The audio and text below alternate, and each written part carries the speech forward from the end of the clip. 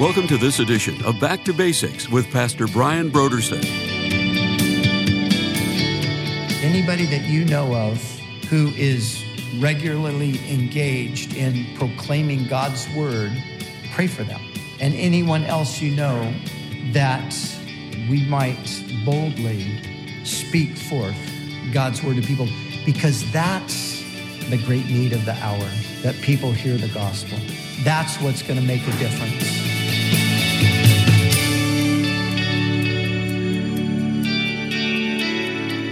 Today on Back to Basics, Pastor Brian continues his study in the book of Ephesians. Join us as Pastor Brian concludes his teaching on Ephesians, chapter 6, verses 19 through 24, in a message titled, Clarity, Courage, and the Gospel.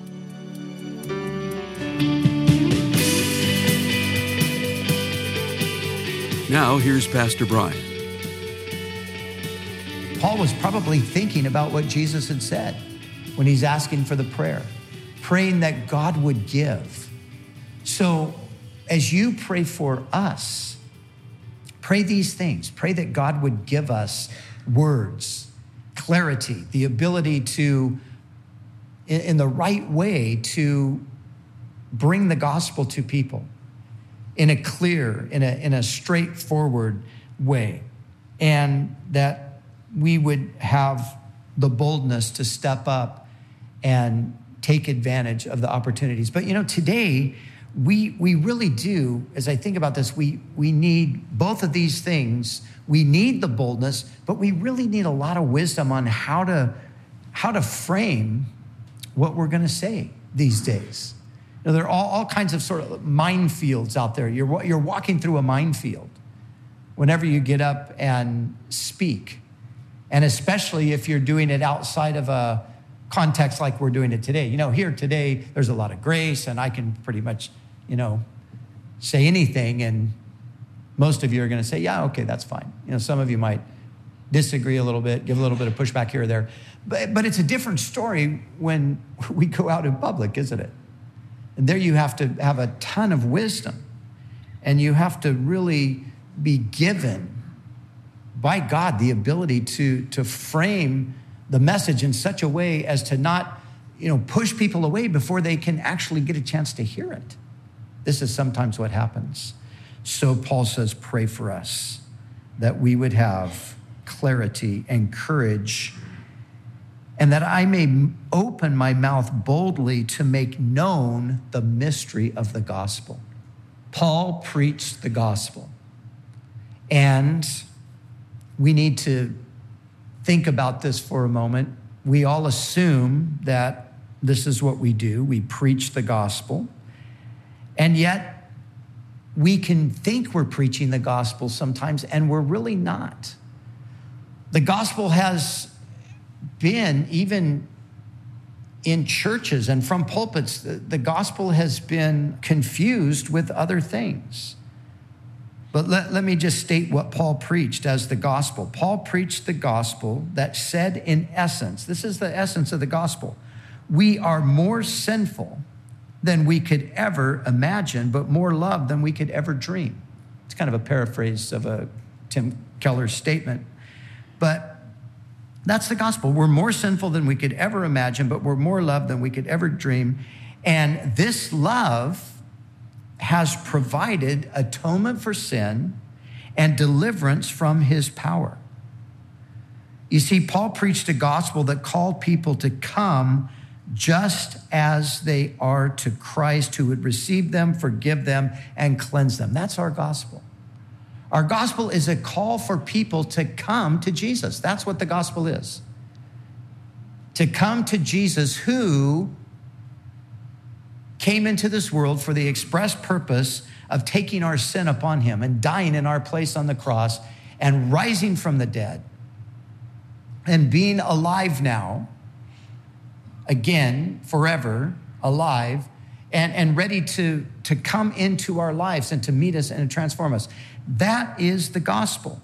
But listen, we have to be careful that we don't substitute other things for the gospel. And this happens, and it has happened, and it still happens. and we've got to be on our guard that we do not substitute moralism for the gospel.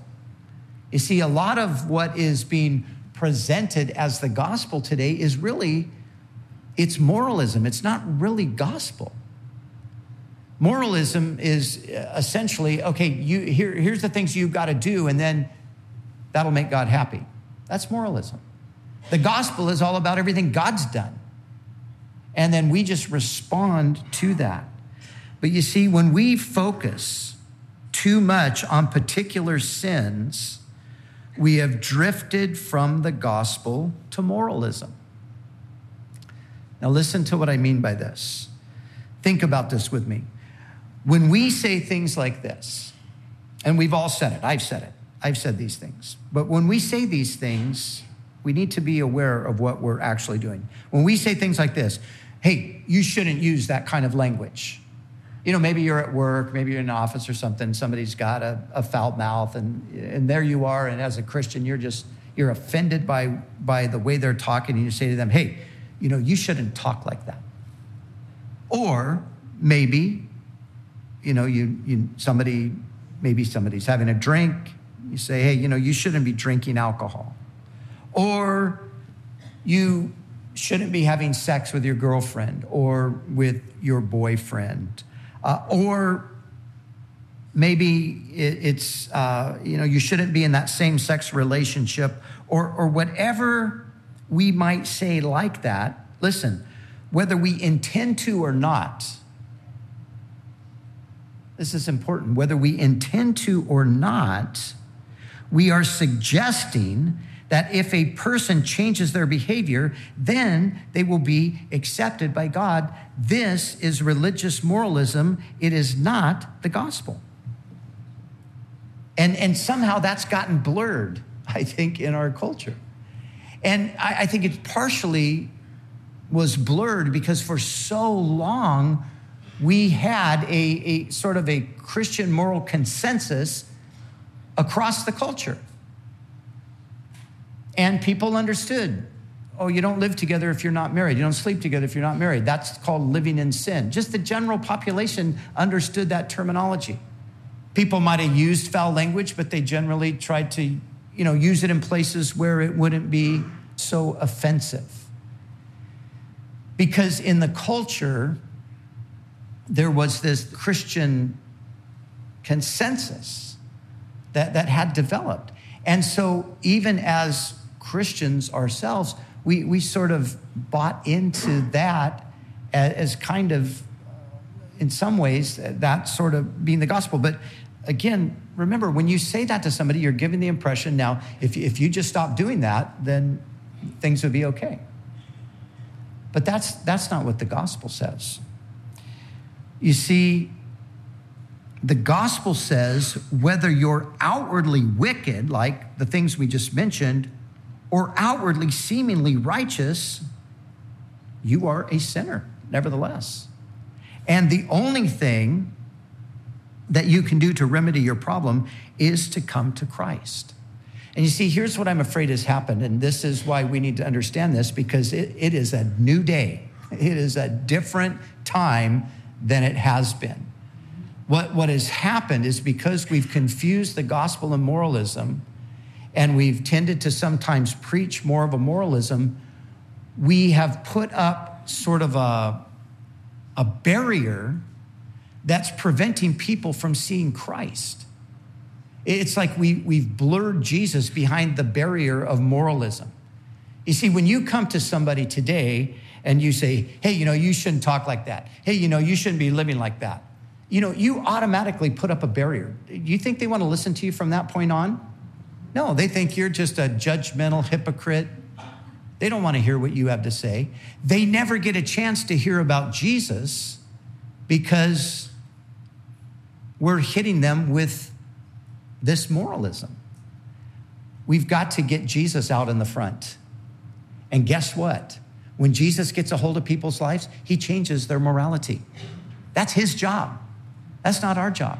You could get a person to stop smoking, to stop drinking, to stop cussing, to stop fornicating, to stop being in a same-sex relationship. You could get them to do all of that, and still they die and go to hell. because those aren't the things. Those aren't the issues. You know, if you stop and think about it, I was thinking about this the other day. It's pretty radical thought. It's completely biblical and totally the case. But I think, again, sometimes we've been so influenced by some of these other things. But if you think about it, you know, none of those things that I just mentioned are the things that send people to hell. Did you realize that? People don't go to hell because of those things. People go to hell because they reject God's solution. They go to hell because they don't receive the Savior. This is condemnation, Jesus said, that light has come into the world and men love darkness rather than light. He was the light. This is the condemnation is rejecting Christ.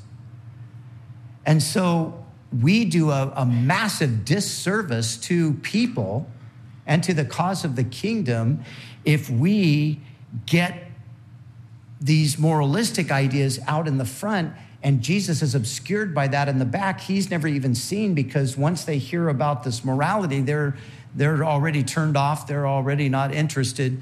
We have got to get Jesus out in the front. The gospel that Paul preached was about Jesus.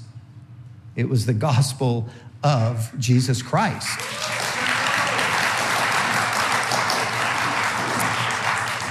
And so that's what we need boldness to preach. We need to preach Jesus, and that people need to come to Jesus. And as somebody says, well, wait a minute, now you're leaving out repentance. What about repentance? Well, look, here, do you repent before you come to Jesus or after? Well, the reality is this. If you repented before you came to Jesus, then you're right back in that works thing. I used to think that way. Before I got saved, that was what I was trying to do. I was trying to get myself cleaned up enough so I could come to God and feel like it would be okay to come to him. And then whatever else needed to happen, he could take care of that. But the Bible doesn't teach that, does it? You see, repentance is the turning to Christ is the repentance. That's what it is to repent. It's to turn. The word repent means to have a change of thinking, and that's what happens. You suddenly have a change of thinking. You thought one thing or you didn't think anything about Jesus. Suddenly, you've had a change in your thinking process about Jesus. You're going to come to him. And when you come to him, you're going to find that he is going to change you. He's going to give you a whole new moral outlook. He's going to give you a whole new moral standard, but he's going to come and take up residence in you. And that's how that's all going to happen. That's the gospel. And that's what we must preach. And that's what we need boldness to preach. And God help us in these days, especially to get that message out there. Don't focus on particular sins. That's an obstacle. One of the great preachers of the 20th century, Dr. Lloyd Jones, preached in Westminster Chapel in London for many, many years. And the kind of a hero to many guys like myself, and Pastor Chuck actually met him and spent time with him. And but one of the great, in the tradition of great preachers, he was a great preacher. And in his lectures on preaching, one of the things he said he never did, and I've read tons of his books and listened to his sermons, and it's true. He said he never pointed out specific sins. He said, because the issue is not the specific sin. The specific sin is a symptom of the bigger issue of sin itself. And once you deal with sin itself, that's in the heart, and that natural internal rebellion that we have against God, once you deal with that, then everything else will ultimately be taken care of. So he refused to preach against specific sins and just preached on the issue of sin. And I think that he had a lot of wisdom in doing that. And that's the kind of wisdom that we need for today. Because you go out on a crusade and preach against specific sins in the culture, and you know, the fact of the matter is, it's just nobody's listening to you. And we people have to hear. So let's not obscure Christ behind a moralistic message. Let's remember Jesus is the message. He is the gospel, what he did. And our objective is to present him to people that they might come to him just as they are and knowing that he will then do the work in them that needs to be done. And so Paul prayed for that boldness to open his mouth and make known the mystery of the gospel, for which I am an ambassador in chains. We pointed this out early on, but Paul was in prison when he wrote this and several other epistles. It's interesting that he didn't write this from his pastoral office, but he wrote it from prison. He was an ambassador for Christ. He was a representative of Christ. He was in chains. He says, pray for me that I might have boldness. Paul was chained constantly to Roman soldiers. He would have needed boldness to share the gospel with them. He was in and out of the courts, before the judges, before the kings. Pray for me that I would have boldness. As we follow him through Acts, we see that he had boldness. Every single king he stood before, whether it was Festus or whether it was Felix or Agrippa, or prior to them, the Jewish council. And then even later, when he stood before Nero, we know that he did what he asked for prayer to do. He boldly spoke to them about Christ. He was an ambassador in chains. Once again, John Stott said something on this I thought was good. He said the term chain, he's quoting from a different person here, but he says the term chain signifies, among other things, the golden adornments worn around the neck and wrist by rich ladies or high-ranking men. On festive occasions, ambassadors wore such chains in order to reveal the riches, power, and dignity of the government they represented.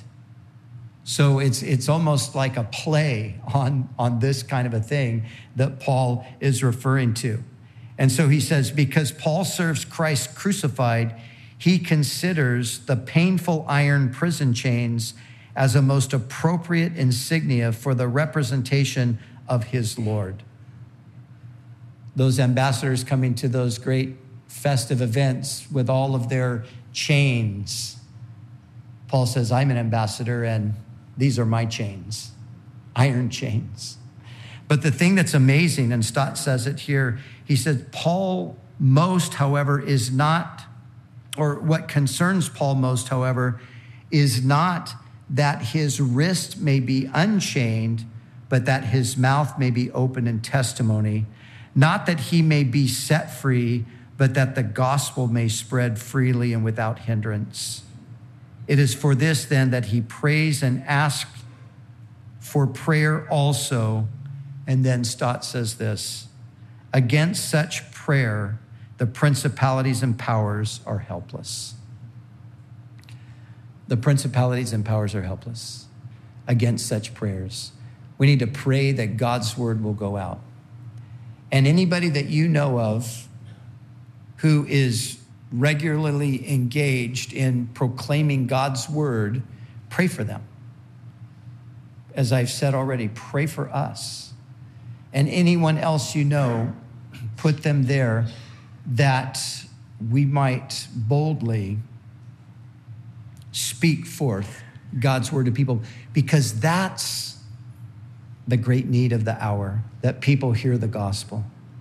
That's what's going to make a difference. That's what's going to make a transformation. As we watch our country just kind of unraveling in so many ways before our eyes, and we wonder, well, you know, how can this ever be fixed? What is the solution? The gospel is really the solution, because the gospel deals with the heart, and it's the hearts of people that need to change. We hear story after story of people who were resistant and rebellious and who had a particular mindset and supported a particular sinful activity, behavior, whatever. And, you know, all of the argumentation in the world and all the pushback on them, it didn't do anything except further entrench them.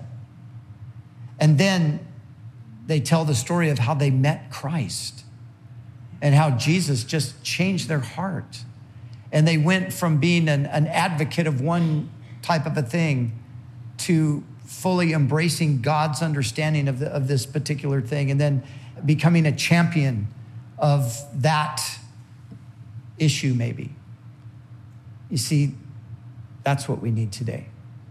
We need a change in people's hearts. And that's going to happen through the gospel being proclaimed. That simple, straightforward message about Jesus, the Savior of the world who lived and died and rose again and is alive right now and is ready to meet people right where they're at, right in their sin, and he's ready to take them and transform them. That's what we've got to focus on. So God help us to do that, because as Stott said here, against such the principalities and powers are helpless. It's so true. This is how you wreck the devil's day. This is how you ruin his program. See people get saved. So God help us to do that. And just as we close finally, let's look at verses 23 and 24. Paul says there finally, peace to the brethren and love with faith from God the Father and the Lord Jesus Christ. So peace, God's peace, love with faith. And I think faithfulness is the idea here. God is faithful. God the Father and the Lord Jesus Christ are faithful. And then verse 24, grace be with all those who love our Lord Jesus Christ in sincerity. Amen. And this last point is this: sincerity, loving Christ in sincerity is really the issue here. The gospel is so radical, it's so personal, it's so intimate.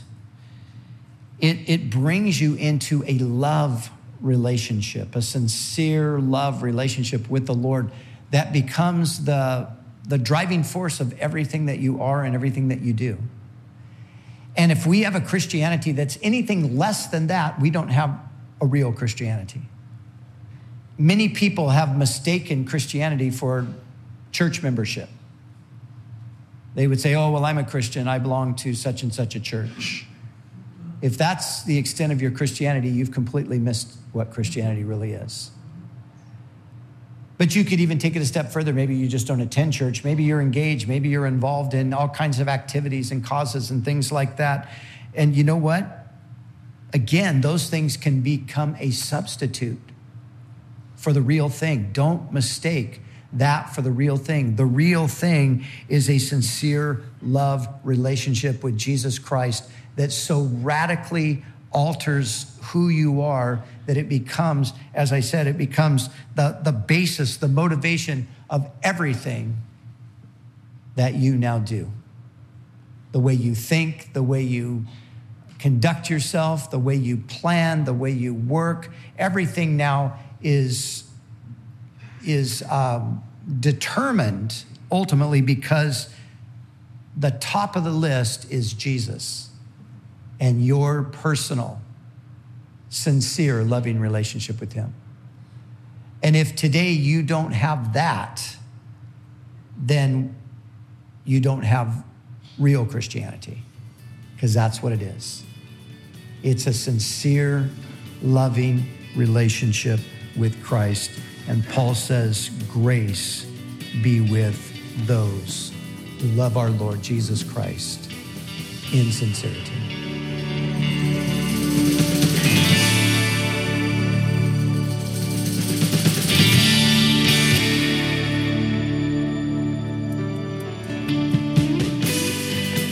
For the month of January, Back to Basics Radio is offering a book titled Out of the Black Shadows by Stephen Lungu with Ann Coombs. Abused, abandoned, empty, and angry. This is a story of many youth in our culture today. And it's also the beginning of the story of the life of Stephen Lungu, a young African man turned terrorist during a time of political and social unrest in Africa. In his book, Out of the Black Shadows, Stephen Lungu shares his testimony of being abused by his father, abandoned by his mother, rejected by family, to ultimately finding inner healing, peace, reconciliation, and true purpose through Jesus. If you want to be inspired by the transformation and healing God can produce in a life, you need to get this month's resource from Back to Basics. The book Out of the Black Shadows by Stephen Lungu with Ann Coombs is our gift to say thank you for your donation to Back to Basics. So we encourage you to call us right now at 1-800-733-6443 or visit us online at backtobasicsradio.com. We'd also like to remind you that all of our other resources are waiting for you at backtobasicsradio.com or by calling our request line at 1-800-733-6443. That's 1-800-733-6443. Our desire is to encourage you in your daily walk with God. We'll continue tomorrow with more valuable insights from Pastor Brian as we begin a new series in the book of 1 Corinthians.